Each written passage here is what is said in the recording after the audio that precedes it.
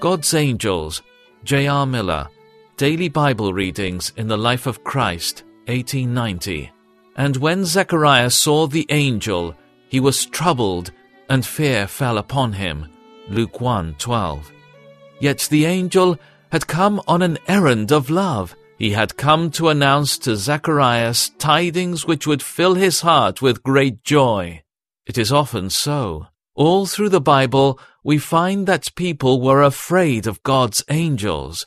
Their very glory startled and terrified those to whom they appeared. It is ofttimes the same with us.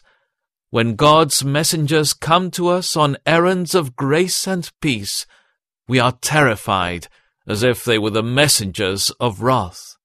Angels do not appear to us in these days in their heavenly garb, yet they come no less really and no less frequently than in the Bible days, but they wear other and various forms. Sometimes they appear in robes of gladness and light, but ofttimes they come in dark garments. Yet our faith in our Father's love should make us confident that every messenger that He sends to us, whatever the garb, brings something good to us.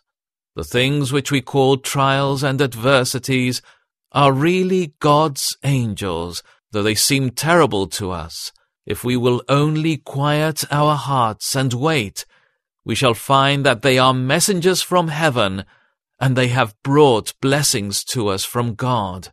They have come to tell us of some new joy that is to be granted, some spiritual joy, perhaps, to be born of earthly sorrow, some strange and sweet surprise of love which is waiting for us.